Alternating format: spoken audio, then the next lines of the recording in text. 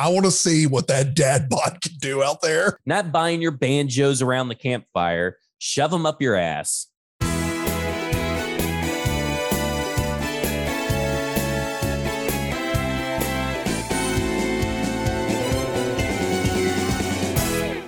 It's football and other F words, and it's off season, but we're not giving up because we have plenty to talk about. I feel like every time Zach and I get into off season, we come into this premise of that we're going to have to find topics to talk about. We're already cutting stuff out that we don't even need to get to, or it's probably relevant later.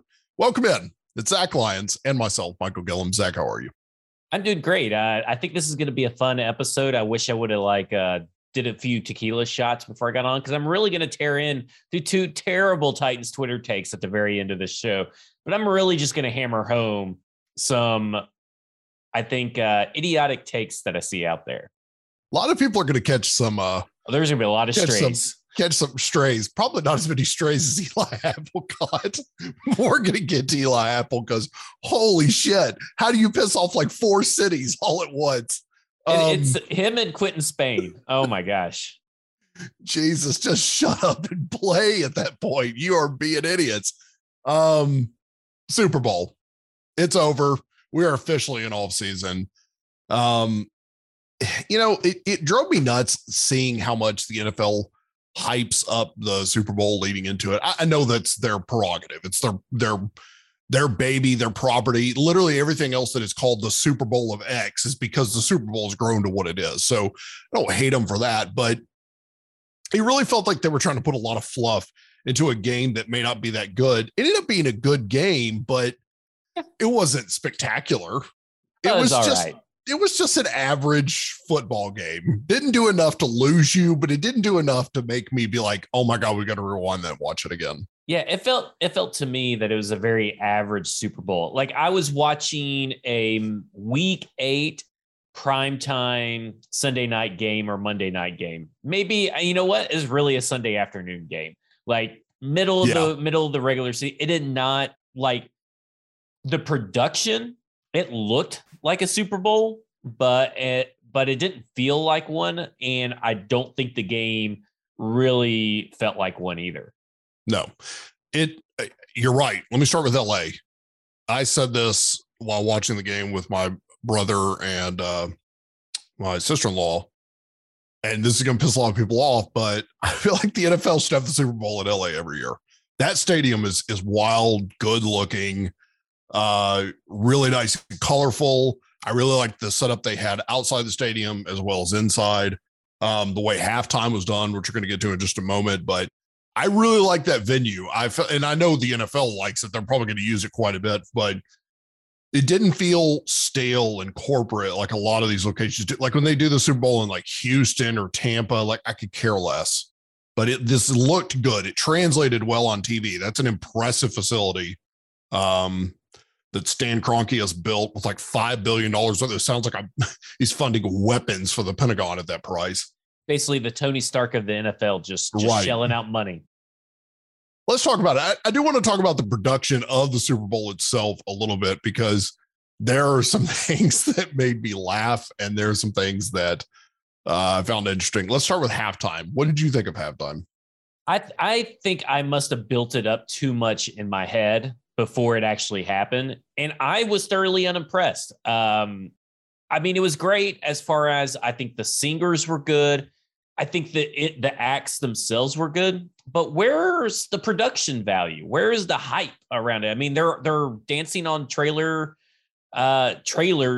with cars that weren't even being driven on the outside, and they just have different rooms. It's like a really long escape room on a train. Like, it didn't really make a lot of sense to me. And then Eminem apparently cut his part short so they could put in 50 Cent. But why is 50 Cent in there? Like, I don't understand why he's even a part of it. They didn't even advertise for him, and it's not even that great of a surprise. And he was the fattest bat you've ever seen, hanging upside down. Someone said he looked like Mike Tolbert, and that will always stick with me because that's such a random running back to compare someone to. Someone said he went from 50 cent to full dollar. Yeah. Someone said inflation hit him hard. I mean, that poor guy, him and Eli Apple and Quentin Spain just really got shredded because of the Super Bowl. But I felt like it was a letdown. I mean, I don't understand these last few Super Bowl halftime shows since the Katy Perry one. And I'm going to keep going back to the Katy Perry one, and the Bruno Mars one was all right. I want epic scenes. She came out on animatronic giant tigers. Why isn't people trying to one up that instead of not even caring? Like, there's no Tupac hologram. You couldn't even get us a Tupac hologram there, Dre. I mean, give me a break. Like, the music was great. I enjoyed listening to it. I didn't really tune out of anything because I was interested in hearing the songs that they were playing. But give me some pomp and circumstance. Give me something epic if you're going to do a halftime show with those great artists. I agree. The staging setup was poor. It felt underbaked. I really wanted more of a representation of what LA represents, with the rap game. I understand what they were trying to do with the floor. Obviously, the whole floor that was covering, that part of the field was supposed to be an overhead satellite shot of the city. But yeah, the white boxes that were supposed to be like different houses or different clubs or whatever, it didn't translate very well. I also don't really care for the halftime show. I never really have, only because I like to see the spectacle of it. Like you said, the Katy Perry stuff was because Katy Perry gave us the hilarious left shark meme, yeah. but you're right. The over the top production of the Katy Perry show was awesome, but I've never really cared for the halftime show because it's always like 20 to 30 seconds of a song you like, and they're quickly just flipping between songs. And I've never really enjoyed that. I know that's this obviously one flowed well. Yeah. As far as that's concerned, but yeah, you're right. You don't get really more than 30 seconds to a song. Instead of showing us the thoughts of the commentary by Tony Dungy and Drew Brees, which nobody really cares about at the halftime, only people care about is commercials and the halftime show itself. Give that to the artists. Like, get these old men off my screen. I'm just sick of all these old men. They're everywhere. Speaking of old men, I was making a joke to my brother, and I love making this joke every year, that as much as the Super Bowl is hyped up, I feel like the trophy presentation for the Super Bowl is pretty subpar. When you compare it to other pro sports like the World Series, Stanley Cup, the Stanley Cup's the best one. I mean, there's just no doubt about it. You're skating around with that giant, massive superstructure of a trophy it's turned into. But the real corporate feel of the way the Super Bowl trophy, the Lombardi, is presented, I've never really liked it because they play that cheesy music and someone with white gloves walks it out while everybody's lined up to touch the trophy and blah, blah, blah. They hand it to the owner first. They give the MVP a car. Do you see where I'm going with this? Yeah. They didn't do any of that this year. NBC was so ready to dump 100 million viewers on their, I'm sure, failing Olympic hopes this year, because the Olympics are not very interesting. Wanted everybody go watch Bel Air on the Peacock channel. I mean, apparently so, because it was so. I heard that cheesy music start up in the background while Al Michaels and Chris Collinsworth were giving some kind of half-assed goodbye to Michelle Tafoya. And then the way Collinsworth was talking to Al Michaels, is this his last year broadcasting? He almost made it sound like we can only hope. I mean, we could just only hope that both those guys just give it up. Like, I'm so sick of them. Let me back up a second. The last play, I actually went back and watched it just about an hour ago. Aaron Donald gets the sack to end the game, and it's almost like Al Michaels forgot what down it was, because it was a really lackluster call for the end of the game. He was like, oh, and Donald gets to him, and there they are running around celebrating. I was just like, dude, do you know that's it? That's the end of the game. But NBC could not wait to get this trophy in the hands of Kroenke, get these two interviews out of the way. They didn't even interview Stafford on the podium. They just dumped it to the Olympics so we could watch monobob. I don't even know what that is. What is monobob? Is that just one person doing the bobsled? No. Oh, monobob. Monobob. Yeah, I think that it was just kind of I think NBC did a very lackluster job. And I know we're not going to really talk about the commercials, but the Super Bowl should never open up with a 30 to 45 second, and it may have been even longer than that, commercial, where what they're talking about in the commercial does not end up being what the actual commercial is about. And it shouldn't be depressing. I don't give a shit about a brother tandem skiing duo where one of them is fucking legally blind because of macular degeneration, and it ends up being a Toyota commercial. That's how you're going to start. That's the first commercial you're going to put on after the coin toss for the Super Bowl when you're trying to get people hype. Is that like, give me a fucking break? I don't care about those two guys. Give me funny beer commercial. The commercials in the Super Bowl haven't been good for the last 2 or 3 years. You maybe get one gem of a commercial. And this year, it belongs to General Motors' Dr. Evil commercial. It was so great. But give me a break. I do not give a flying fuck about human interest commercial stories for car dealerships. Give me a fucking break, Toyota. I don't care about your macular degeneration skiers. So Toyota, like, I agree. I don't like it. They must have data showing that people love these commercials and it moves cars, right? Because every major car dealer has gone that route now. GM had one. Oh yeah, they had one last year, I think. They had one last year. They had one over Christmas where some chick steals her dad's car and gets it renewed. And I'm like, did she really dump $80,000 into a remodel when she looks like she had to move back home? Like, what are we doing here? Come on. But I agree. I'd rather have more humor. The commercials themselves have not been good for the last couple of years. I think the internet has killed the traditional Super Bowl commercial because now you get the trailers before they even go on. They leak the commercials. I mean, they just pretty much put the commercials out before they even air on the Super Bowl. You hear about all the ads before they even come out. So it's definitely cut them off at the knees. But I did get a big laugh out of NBC that was basically just like, here's the trophy, GTFO. We need to dump as many people as we can to the Olympics because these things suck. Yeah, it's terrible choice by NBC. The decisions all night long, except for having The Rock come out and introduce both. I don't know if that was NFL or NBC, but it was fantastic. Can we talk about the game itself? And obviously some of this is going to translate into being a Titans fan because number one, the play calling, there were instances of very good play calling, but a lot of instances of both sides with the Rams and with the Bengals of just some questionable calls. Actually, I had a list over here that I was going to reference, but one of them was the Bengals.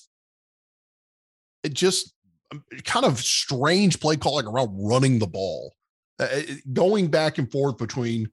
Forgive me. I'm trying to Samaje Perine and Jim. That's what I was trying to say. Samaje Perine. I just didn't understand that. I mean, am I off base on that? No, with the game on the line, you're going to try to target Samaje Perine for 3rd and 1. I mean, like what the hell is that? It's a debacle. It was an offensive play calling brain fart, just epic, just sloppy messes the whole way through. I have no clue why Sean McVay continued to just ram this running attack down the Bengals' throat for whatever reason when it wasn't working. They averaged 1.9 yards per carry per team. They could have blown the doors off the Bengals if McVay would quit trying to outsmart himself in the Super Bowl. He did it in 2017 versus the Patriots, and he's doing it again here. He's lucky he won. They're lucky this defense existed because if it wasn't for Aaron Donald, who, by the way, they vote for MVP 2 minutes before the game is over, which is utterly ridiculous in today's day and age. You can wait till the whole game is done. Right. And yeah, and send in your votes via text or whatever. And if you don't get your vote in on time, then go fuck yourself, you old piece of shit, writer, if you can't get your vote in on time. But you're going to give me old men again, white old men, just annoying the shit out of me. But Aaron Donald should be in the MVP. Give me Cooper Kupp was great, but they won the game because of Leslie Frazier. No, Raheem Morris finally got his head out of his ass in the second half and started blitzing and started attacking and being aggressive. The first half was an atrocity from so many play calling mishaps. And then the second half is the same thing. I just don't understand why this Rams team is so basically determined to have a run game in the most important game of the year when it's not working. And everybody knows it's not working. And passing was working, regardless if his Odell was out there or not. Passing was working for the majority of the game.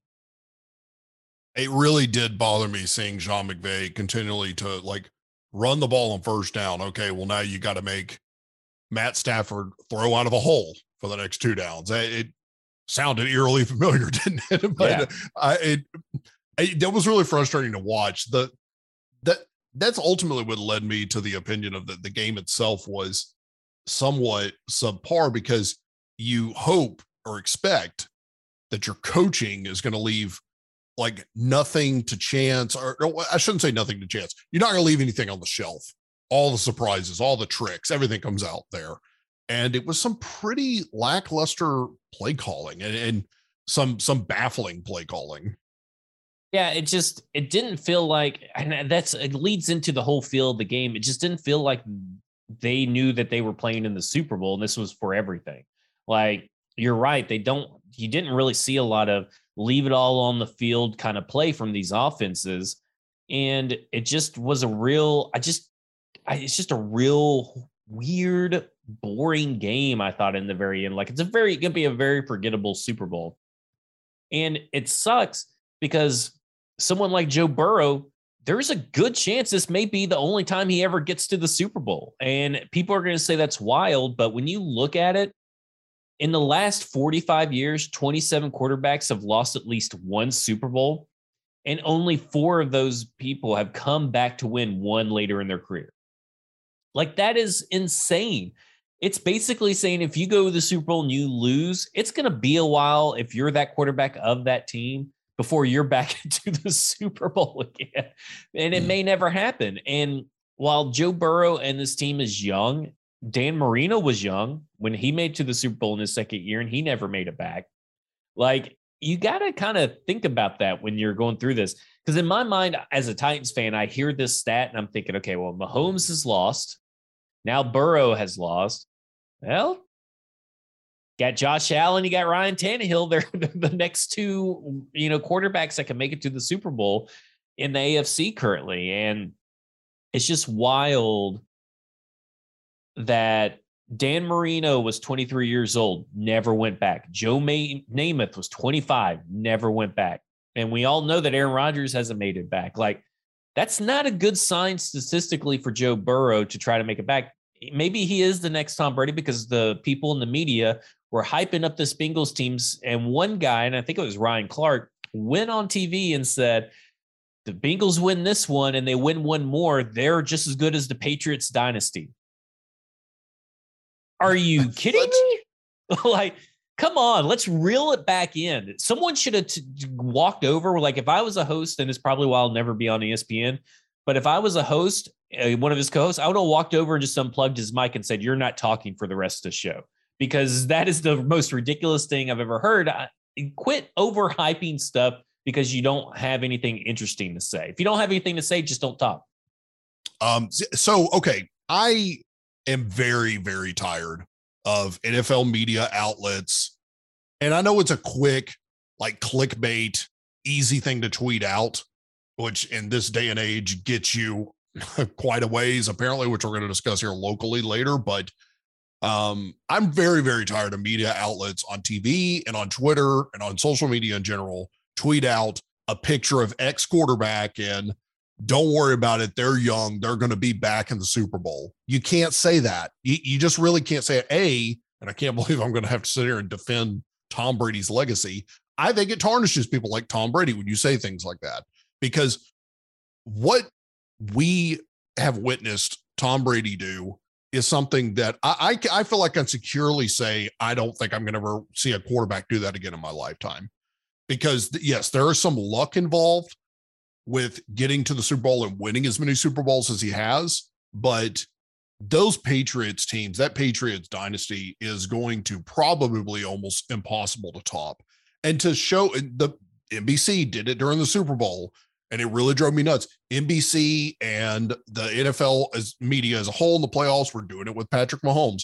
The close-up shot, they're disappointed on the bench, and then, jackass announcer says, well, I mean, this is a young man who's going to be back in this position. He has nothing to feel sorry about. You know what? Bullshit. I mean, I'm sorry. Just let them have the moment. You can make other, maybe A, just don't talk, but B, you can say other things like, that's disappointing. Or if you're a former player, hey, I've been there myself. I know what that feels like. It's a tough road to get back to. You don't automatically have to jump to the whole, oh, they're young, they're going to be back. Bro, Zach just laid it out. It doesn't exactly, pan out like that. As a matter of fact, statistically, it's pretty damn rare that they even make it back after one appearance.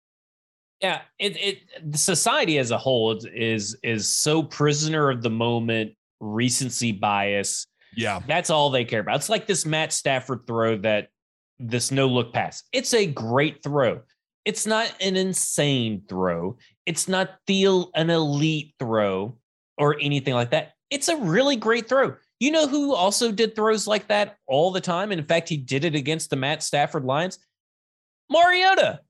Like, players do that all the time. They do no look passes all the time. Sure, it looks really great because the camera angles and all that kind of stuff. And it was a really, really good play. Matt Stafford's not the first.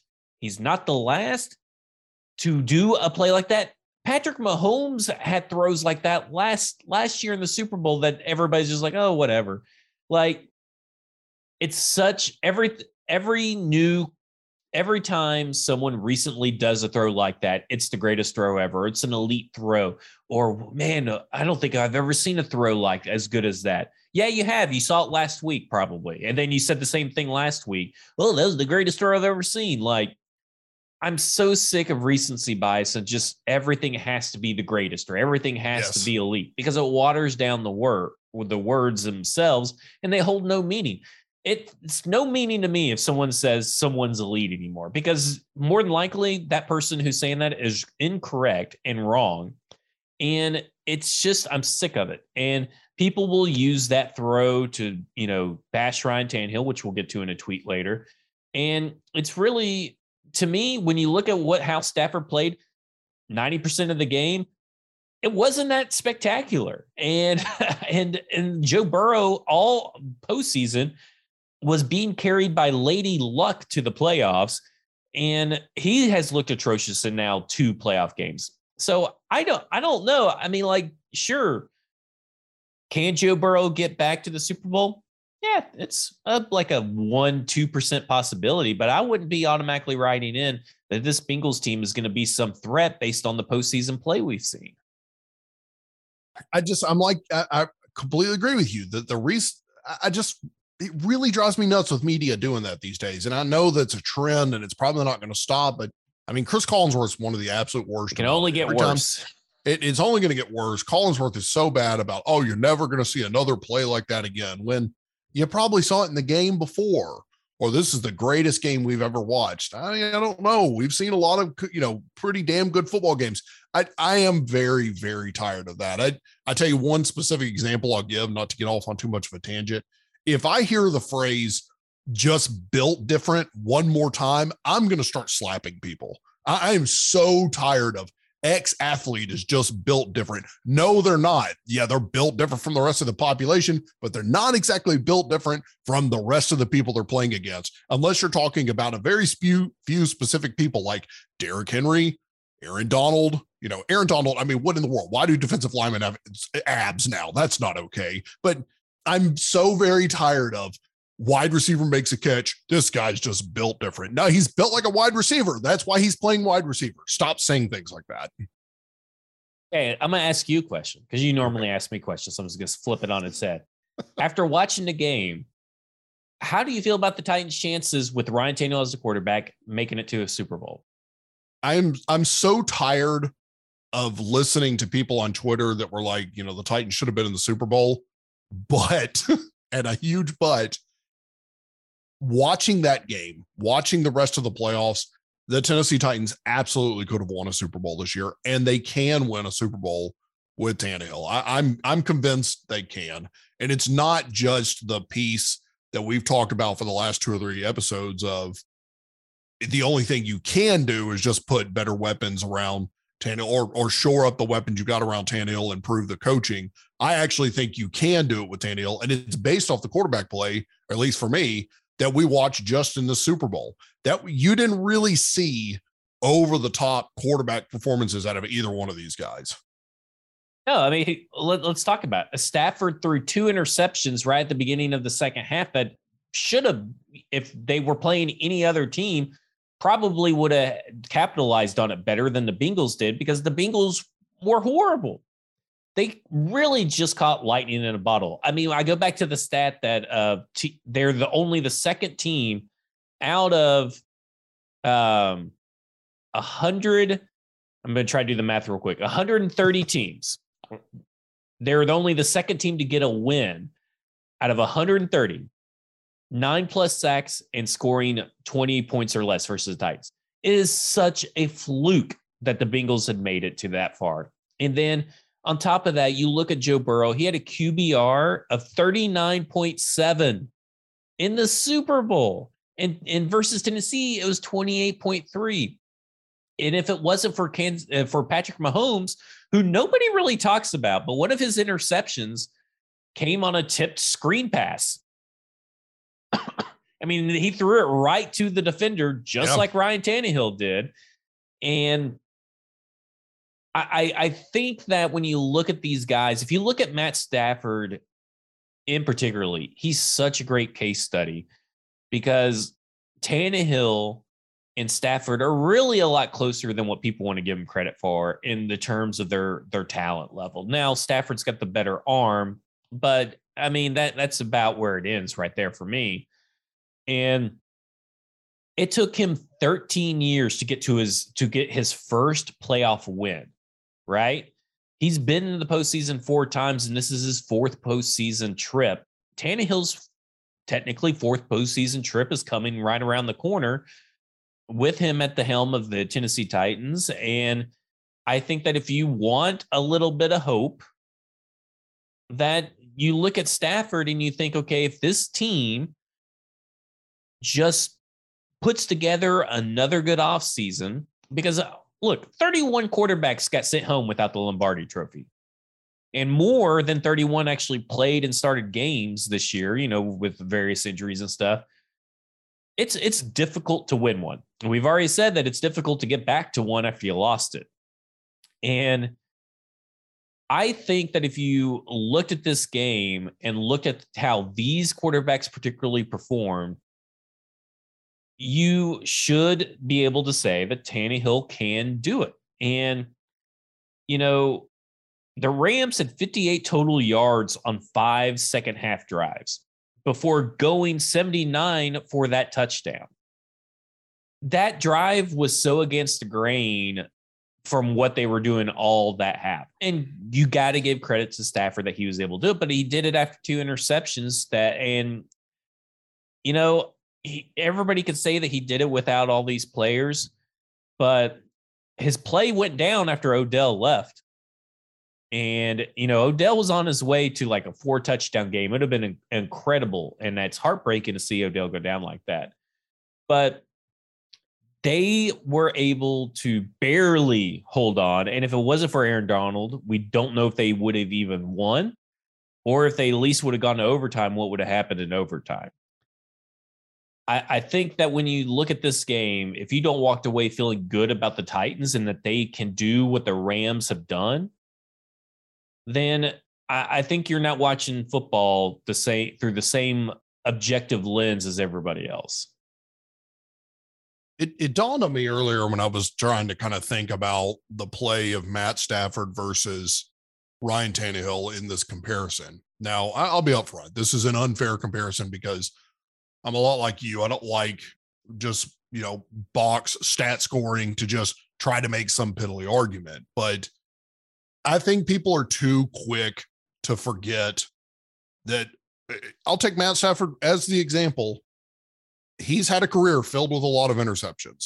He has had moments and games where he has completely imploded and thrown some pretty ugly picks that if you compared that to Ryan Tannehill, you would absolutely have the same argument of never going to win a Super Bowl with this guy. I mean, Stafford's first year in the league, he threw 20 interceptions.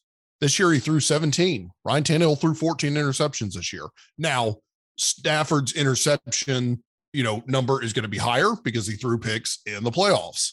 He threw 2 in the Super Bowl. So even if he came in with 15, he still had 1 more than Tannehill and threw 2 more in the Super Bowl. But the point I'm trying to make is that you can overcome that statistic with interceptions, even bad interceptions, and still win a Super Bowl with that level quarterback. Now, it's unfair to compare Stafford's entire stat line to Tannehill because I do think Stafford's the better quarterback when you look at the two. But if you're just comparing these 2 instances and these 2 seasons, Matt Stafford didn't do anything overly special in the playoffs that Ryan Tannehill physically or talent-wise cannot do.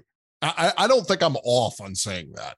No, I agree. And I also look at Aaron Rodgers and Patrick Mahomes and Josh Allen, who are all sitting at home, who are all on just as good as teams as the Tennessee Titans in different ways, who all have, and I'll say it, infinitely better quarterbacks than the Titans did. And they're all at home. I'm not saying that Aaron Rodgers wouldn't have won that game or Matt Stafford, if he was on the Titans, they couldn't have beat the Bengals. But it doesn't necessarily mean they make it to the Super Bowl. And it doesn't necessarily mean that Stafford is light years above and beyond Ryan Tannehill. And the fact that people are trying to put Stafford in the Hall of Fame, just again, watering down the Hall of Fame. I mean, you're just watering down the meaning behind it. He's got 1 Pro Bowl, no All Pros. He's never been considered the best quarterback of any given year that he's played in.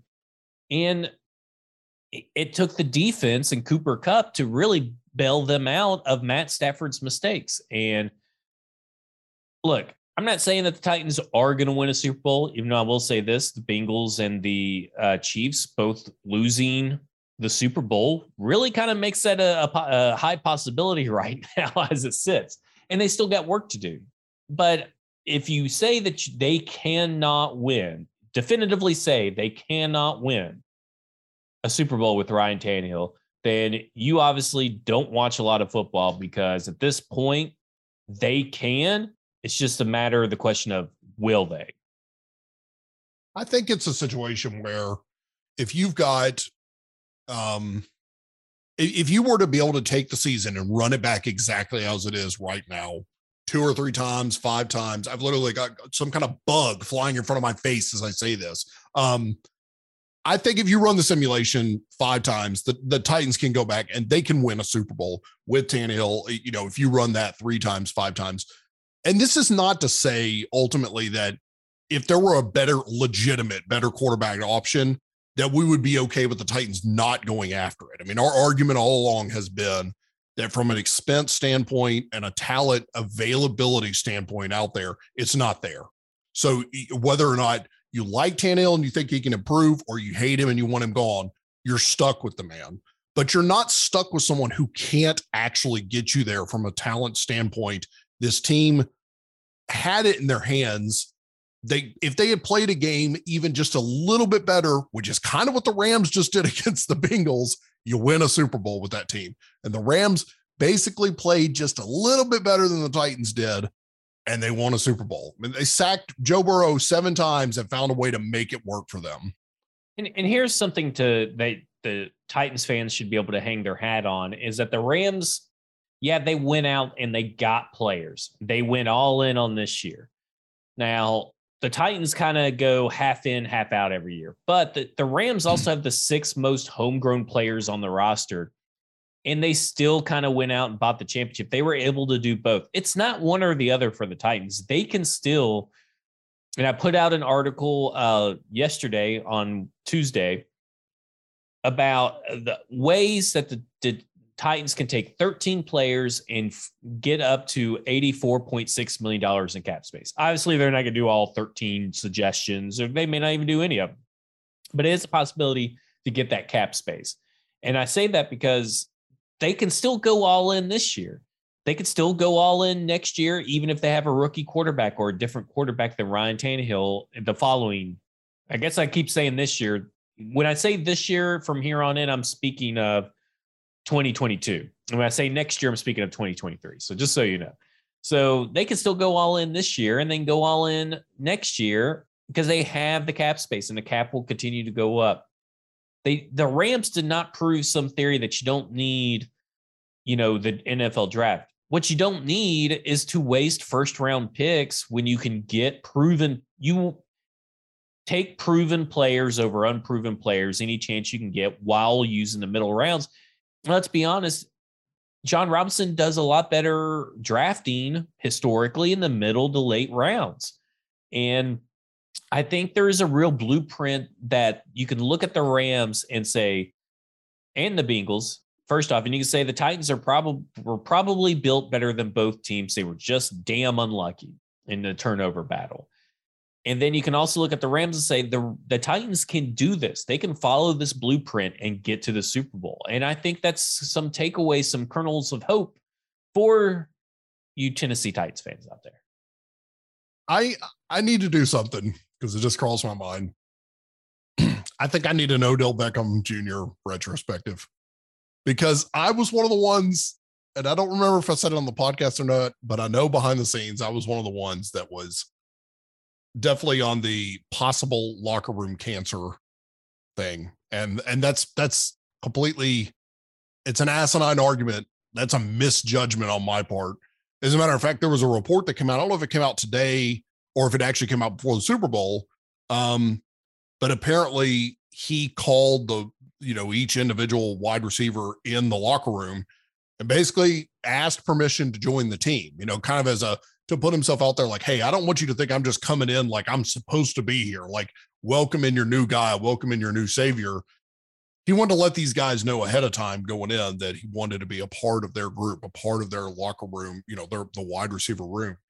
And I think that's pretty awesome. I hate to see that he got injured in the middle of the game, but he turned out to be, while maybe not an explosive all-in piece that just was balls out every time he played, he was a very useful piece that certainly had his hand in helping them get a ring.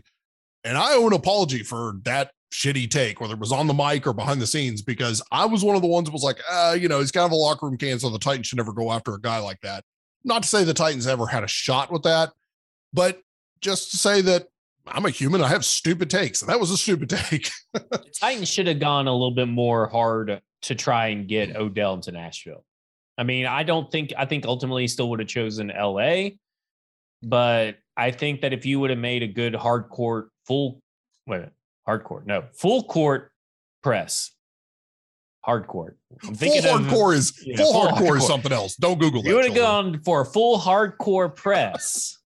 I think that it would have made fans feel a little bit better. I want to get into two narratives about Tannehill before we get into these terrible Titans takes. I'm springing these up on you because I forgot to write them in the notes. One of them is that this team can't win on the arm of Ryan Tannehill. If he throws 25 passes or more, the Titans can't win a game. There's that narrative out there. And I'm referencing a tweet from Texas Sports 1015, which is Kenneth on Twitter, one of our listeners. Now, this is not what he's saying, but what I have seen that narrative out there that the Titans just can't win it. He's not saying that, but his tweet sparked my thought on this, my little mini rant. The team has won 20 times when doing that. They're 20-11 when he's done it. Now, that's better. That's pretty damn good. And in those 11 losses, the reason he had to end up throwing all those games is because the Titans were outscored by their opponents at halftime by 183-80. 183-80 they were at halftime. Oh. So, of course, they have to pass more because they're already behind the 8 ball at the point of the halftime. So that's why those stats don't matter. The stats of when Derrick Henry gets the ball 20 times a game, the Titans automatically win. Well, it's because they're already winning the game. They can rely and lean on the run game. Those stats don't matter. They are not indicative of the actual outcome of the game. Okay, second one real quick. This bashing of Ryan Tannehill's leadership because he didn't come out and, cater to the fan base and he owes them an apology. I'm out on that. Take that take, shove it up your ass. I don't care about what a player you feel, whatever you feel like a player needs to say to get over your own feelings and to get over stuff, get over it. Grow up. Okay. Now, I know that's going to sound a little harsh, but your feelings don't matter to this football team.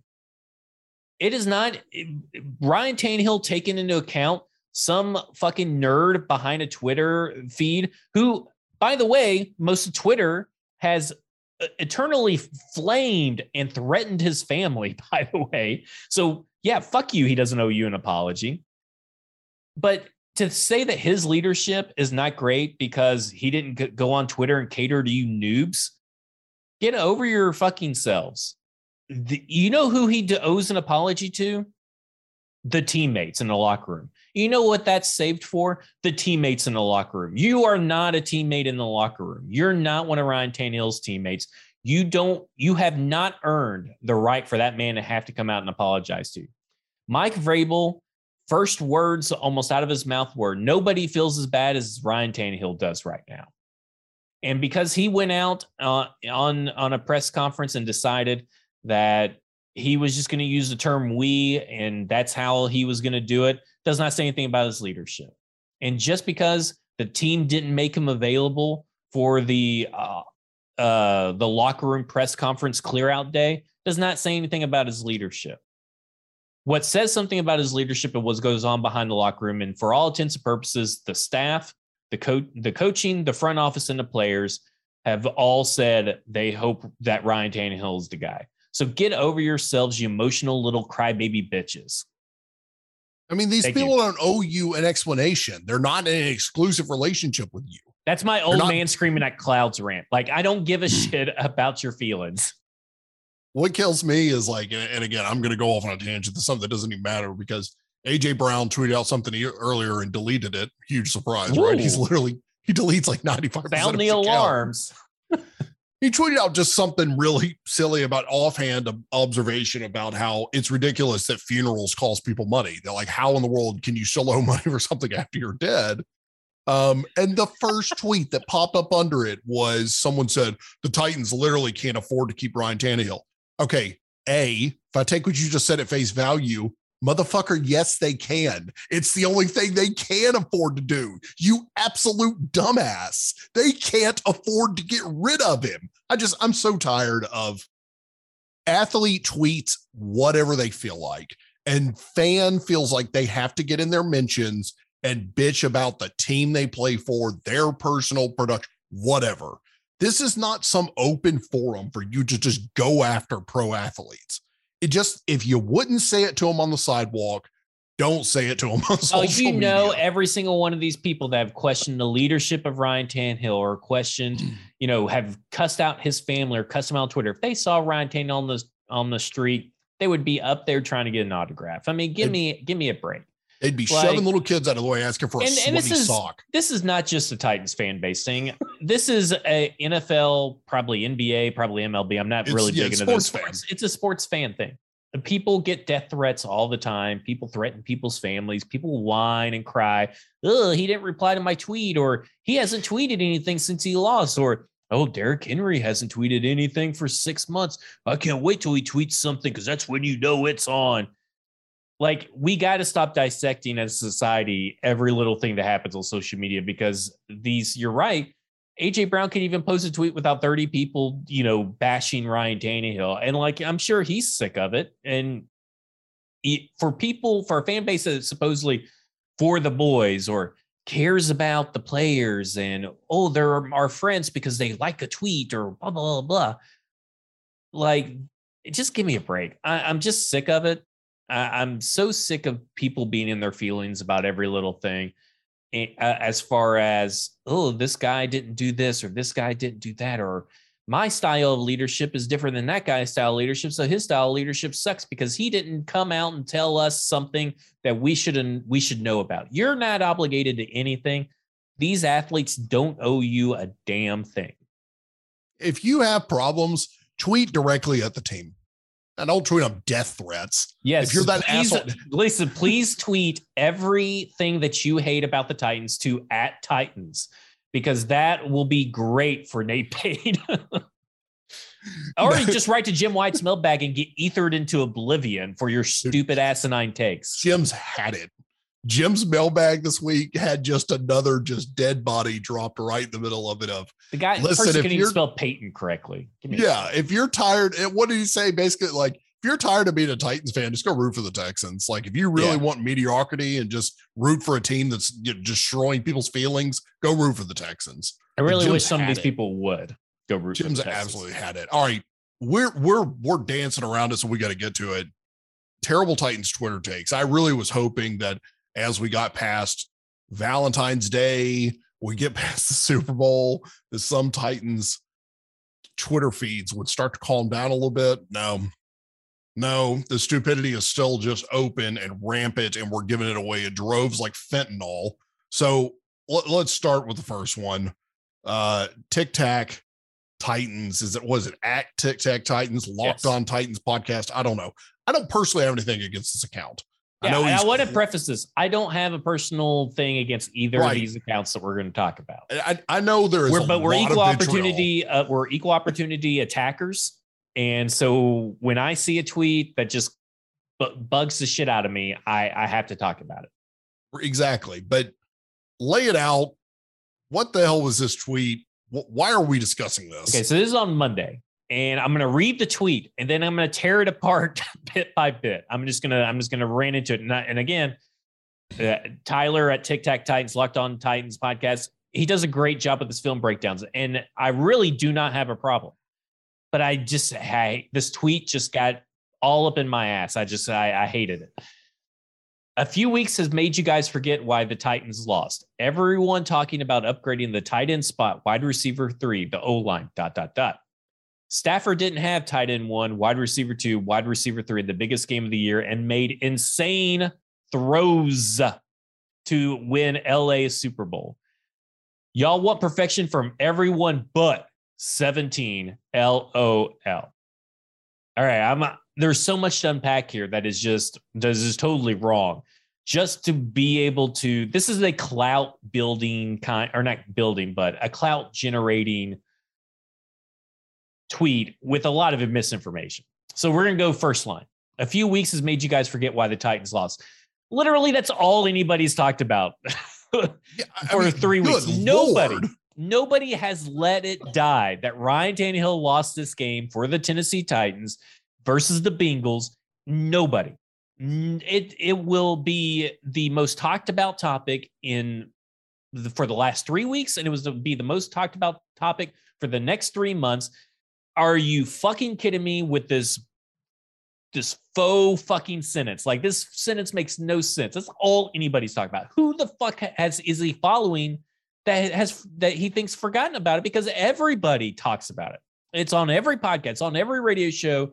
It's once a week, every episode, someone mentions, well, the Titans lost that game because Ryan Tannehill because your quarterback threw 3 interceptions. Ryan Tannehill threw 3 interceptions. That piece of shit threw 3 interceptions.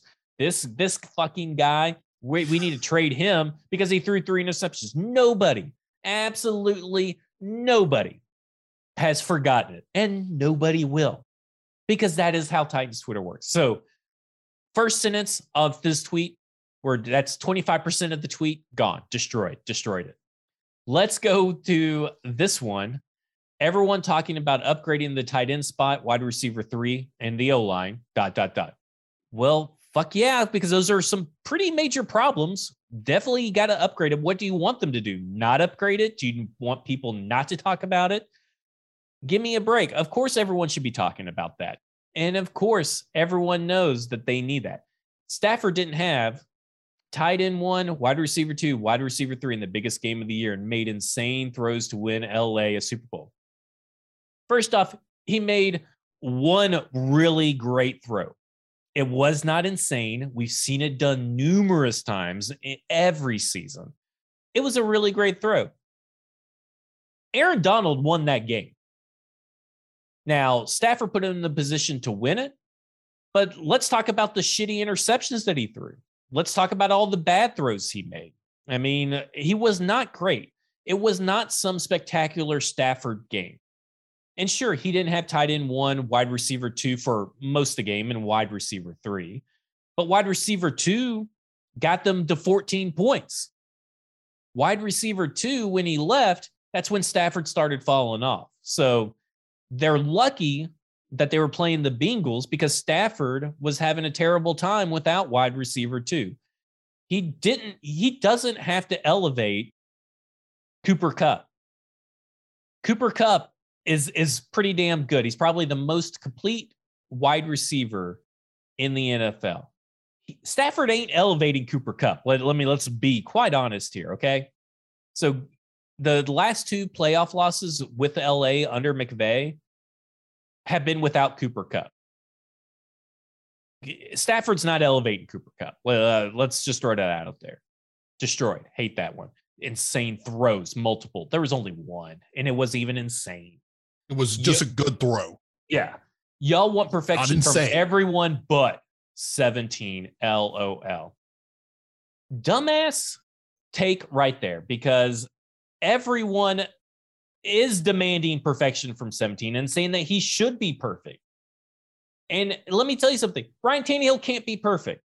And this team can't rely on Tannehill can be perfect.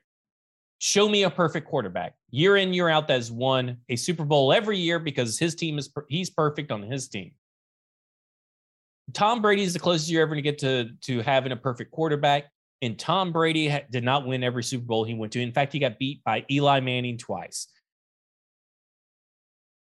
The reason why you need a tight end spot, a whole new tight end room, like I said, wide receiver 3 and the O-line, why everybody's talking about those upgrades, is because they know they can't get perfection from Ryan Tannehill. If you're still trying to demand perfection from Ryan Tannehill, then you're beating a dead horse that's never going to fucking happen. You need those spots because you know that Tannehill isn't perfect. No quarterback is perfect, but Tannehill is going to be really far from it if you don't fix those spots. What a silly ass tweet, top to bottom. Silly ass tweet. It's not even the silliest tweet of the last 48 hours. No. And I'll quickly say this before we go on to the next one. Who is pining for anything in that tight end room for the Titans? Yeah. I mean, no one. No one is sitting here, looking around at Anthony Ferkser and friends and thinking that that's the lineup that we want to go into 2022 with. We didn't want to go into 2021 with this group. I can't get behind that. I can't get behind everyone is wanting everyone but 17 to be perfect. Are you kidding me? Every media member, every fan, calls have been loaded into 104.5 for weeks on end about the craziest takes to get rid of Tannehill. I'm sorry. Everyone has laid it on Tannehill almost exclusively. And what does demanding perfection from Ryan Tannehill going to get you besides heartache and broken dreams? Because he's not going to be perfect. That's why you have to fill up these spots and build and improve everything around Ryan Tannehill, because that's how it's going to happen. If Stafford didn't have Cooper Kupp, you think they would have won that game? Hell no. If they didn't have Aaron Donald, you think they would have won that game? Hell no. Let's talk about A to Z, because we're going to have to dissect this one. Whew. I like A to Z a lot. I like what they do. They are damn good at what they do. But there's so many little pieces of this. I don't really know where to begin, so I'll just start with the tweet.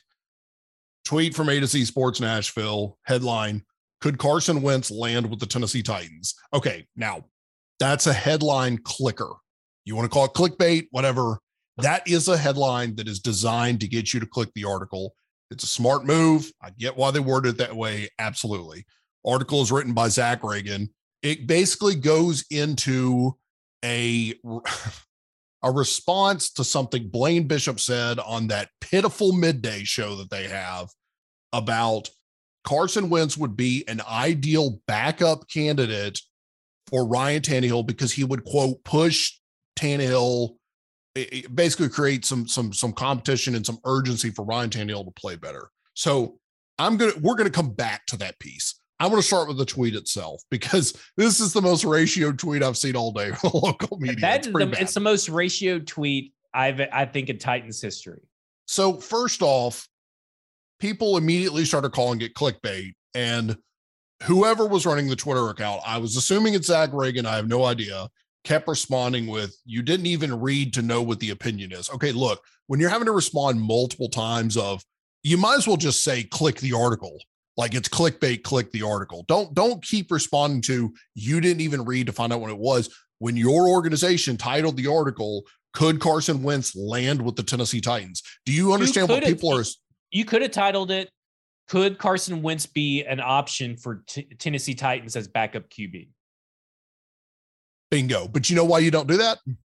Because that's not as sexy. That's not as sexy as a click driver as could Carson Wentz land to the Tennessee Titans? Because the brain of the fan who has, and again, Tic Tac Titans, please pay attention to what I'm saying. The fans that are clamoring for Tannehill to be gone are automatically going to associate this with, should the Titans replace Tannehill with Carson Wentz? That is exactly how this is headlined. So you can't be a media group that then turns around and starts tweeting people, LOL, you didn't even read and know what the opinion is. Okay, first off, let me address that. Tic Tac was doing this. A to Z was doing this. I think I've done it. Stop putting LOL in your tweets to try to deflect from the fact that you're having a serious conversation and you're afraid someone's going to take things offensively. Just leave the LOL out. Oh, I think your mom's a piece of shit. LOL. That doesn't help things. Just say what you mean. Put a period behind it. Let's move on. Leave LOL. That's definitely a subtweet for Titans Film Room, who does that all the time in all of his messaging.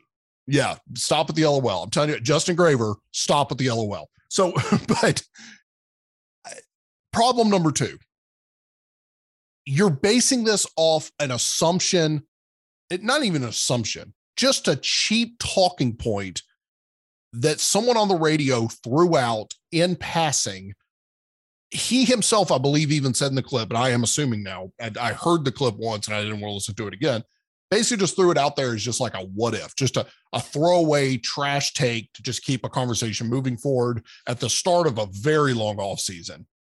That's not worth talking about. It's not worth discussing. I mean, we're talking about, I don't know how many words this is, but I mean, this is an extensive article to write. Yes. Over a quote that was, Bishop suggested that the Titans could be like a rehab for Carson Wentz while providing insurance for Tannehill in a little added motivation. And here's the quote: if Tannehill goes through some hiccups, guess what? I got somebody who can actually push him. Yeah, okay, said Bishop on Monday. Not to say he's going to beat him out, but you never know. If these quarterbacks get hot and cold, Carson Wentz could get hot. The guy shows he's tough, except for mentally tough. He played a lot last year, banged up and hurt, added Bishop. And then look, and Zach even says I'd be very surprised if Wentz ended up in Nashville, but he says, I don't think it's something we totally rule out. Here, I'll totally rule it out. Carson Wentz sucks. And if you bring up the 2017 or whatever year that the Titans or the Eagles went to the Super Bowl, that doesn't really matter anymore. He's not that same quarterback. He's an awful quarterback. We were all just making fun of him for losing the Colts the game. They're winning in, and he lost to the Jacksonville Jaguars. You're talking about a quarterback that is just horrible. And you think that he's going to even come in and Blaine thinks he's going to push him? What's he going to do? Push him around in like a go-kart or something? Like, I don't get what he's going to push him, because he ain't going to push him to be better or start, because there's nobody that is worried about Carson Wentz coming in and trying to take their job, except for maybe Sam Darnold over in Carolina. I mean, give me a break. It's Carson Wentz. He's one of the worst quarterbacks around. And do we really need the Titans to be rehabbing a quarterback? If you're really looking at building for the future, it's time to be looking at the draft for a backup quarterback. Not to go out and get some scrub who was cut from a team that has no answer at quarterback. Look, this all stems from some guy saying that, they could probably cut him or they'll probably trade him. First off, they're not going to, who's going to take this loser and try to trade draft capital for him? And if they cut him, they're creating a massive hole. That's how bad they hate Carson Wentz. They would rather not have any available option at quarterback than to keep him. That is utterly insane. And people think that this guy's good, but this tweet, you get what you ask for, right? Like, to me, if I was running an account, I wouldn't even respond to anybody that said, this is just clickbait or blah, blah, blah. Right. Because at this point, you asked for it. what do you think was going to happen? That people were going to, read the article? People hate reading. Like, I'll be quite honest. I went and read the article, of course, but I mean, this is Twitter. That's what they're going to do. They're barely going to read your article, and they're going to take your headline and just completely ignore it, especially because you had to go through a couple different things before you even got to the actual quote.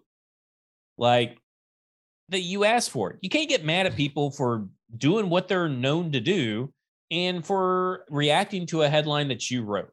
Like, to me, that's where, now I will say this, they did a great job of responding to some people with links to their live show, which I thought was really great. Absolutely. Great idea. But you're talking about 3 retweets, which are, by the way, from nobody that works there. 17 likes, which, again, by the way, from nobody that works there. And then 136 quote tweets. 136 quote tweets, which they were all negative quote tweets. And there may have been like 1 or 2 positive ones that slipped in there, probably from opposing fan bases, by the way. And 143 quotes just basically calling it clickbait. What an epic. It was an epic thing to watch unfold all day today, unfold on Tuesday, just to see the people keep commenting and commenting. And you know what? Even if you read it, it's still a ridiculous premise. I just am going to say it right here, right now. I'm not going to listen. If you're going to take ridiculous quotes from 104.5 The Zone, that from their radio personalities, and take ridiculous uninformed quotes, then you might as well start with J Mart, who on Tuesday morning said that he harvests or creates his own water. Give me an article about that, about the water that he puts in his coffee that comes from dehydrated water, and then he brews his coffee with it. That's 10 times more interesting than whatever the fuck's going on in this article. I'll slam the door on this immediately. Carson Wentz is unvaccinated. I mean, that's it right there. Your personal thoughts on vaccines aside, one of the reasons why the Colts want to get rid of this guy is because he created a problem for them right towards the end of the season with his unavailability. The Tennessee Titans have had enough problems with COVID that they are not going to entertain someone willingly coming into the most crucial piece of their offense and fucking up that room because he won't get a shot. I don't care if you like the vaccines, hate them. From a simple personnel staffing protocol, you're not going to come in and set someone in that room and open yourself up to that kind of liability of wild card. That right there, end of story, why this is not even worth discussing. It's just not there. It just, let me say this. If this article had been up on Broadway, I would have been trying to push all damn day to get it deleted. Because to me, it's just too much. It's just too much from a standpoint of that. To me, is not a quality article that is worth it. And I'd be bashing the person who, if they wrote it here, I would be bashing them probably a little harsher, to be honest with you. Let me say this. If it had been Easton, or if it had been, Mello or someone like that, or even Mike, I would be bashing the ever-loving shit out of them 10 times worse than what I did today. There'd be a lot of background text of, bro, what is this? And look, this is not trying to create some kind of personal dig or war at these individuals, at these groups. It's just us laying it out as it is. Clickbait. Which we've done for 5 or 6 years. We do this segment every so often where we find a Titans Twitter take. We just so happen to have 2 very explosive ones that really just pissed me off.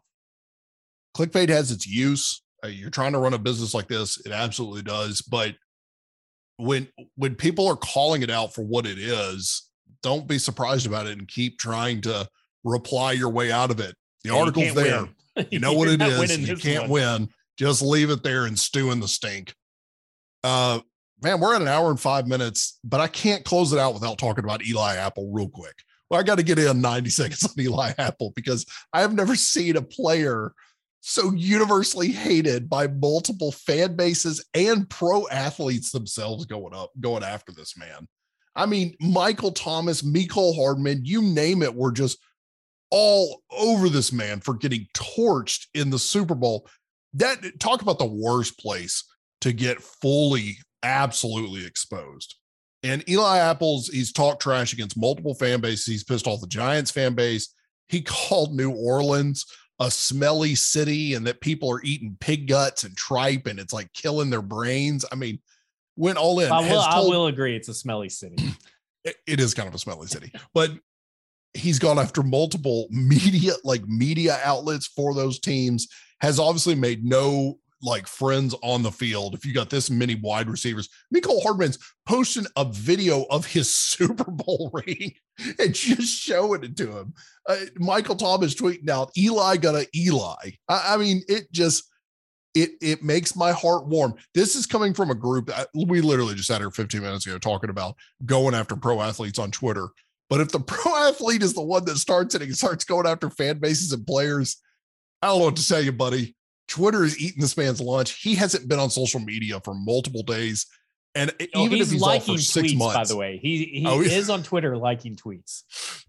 This man, the second he posts his first comment, it's going to be videos of his mother dropping him off for his first day at the Giants camp, which I didn't know happened. And there is a video, her taping, dropping him off at camp in 2017. I mean, you can't do that. Burnt pieces of toast, you name it. This man's getting eviscerated on social media. I mean, he asked for it. It's just like Quinton Spain. My favorite thing about Quinton Spain is that he acts like that nobody's gotten the best of him in this entire playoffs.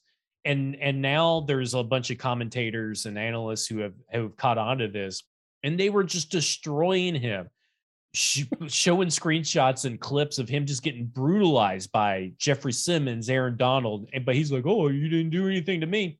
What the fuck are you talking about? Were you even at the game? Like, talk about being high on your own supply. The Quinton Spain is as high as a kite I've ever seen, because he is just acting like he's never been beat in his life. Dude, you suck. Like, Quinton Spain couldn't even last on the Tennessee Titans on their offensive line. And he goes to the Bengals after being at the Bills. He goes from us to the Bills to the Bengals. He's a journeyman offensive lineman. He thinks he's hot shit. And it's just this between him and Eli Apple, this Bengals PR team, I don't even know if they have anyone in their offices that actually has the title of public relations. But if I was them, I would be trying to, go into their doorstep and taking their phones away, because they obviously need to quit tweeting and interacting. And the Bengals are going to have a social media summit to teach these players how to not talk shit when they're not supposed to be talking shit. Yeah. I mean, absolute locker room bulletin board material out of both of them. Quinton Spain picking some really weird battles to it. Really weird timing for him to come out literally, I think the day before the Super Bowl, and just go on this rant about he didn't see eye to eye with Sean McDermott and, just trashing the Bills. And he literally wants to fight Jeffrey Simmons, like get into a fist fight with Jeffrey Simmons. Like, dude, let me tell you something. Jeffrey Simmons gonna whoop that ass. Like, there ain't no way. Simmons looks like he's ready to bring that smoke. Yeah. The only person that probably could take Simmons in a fight is Aaron Donald, and that's saying a lot. Well, all we need is Music City Miracles to write a clickbait article about Quinton Spain coming back to the Titans, and we can just complete the trifecta of fuckery we saw on Twitter today. I love it. That's going to do it for us. We got you for an hour and 10 minutes today. It's off season. We are in full swing for off season. And as much as we don't like clickbait, I really hope you all keep providing us the content that you've been providing. Thank you for tuning in as always. Again, football and other F words, rate, review, subscribe, tell your friends, neighbors, loved ones that you listen to us, and share with people. For Zach, myself, you have just been effed.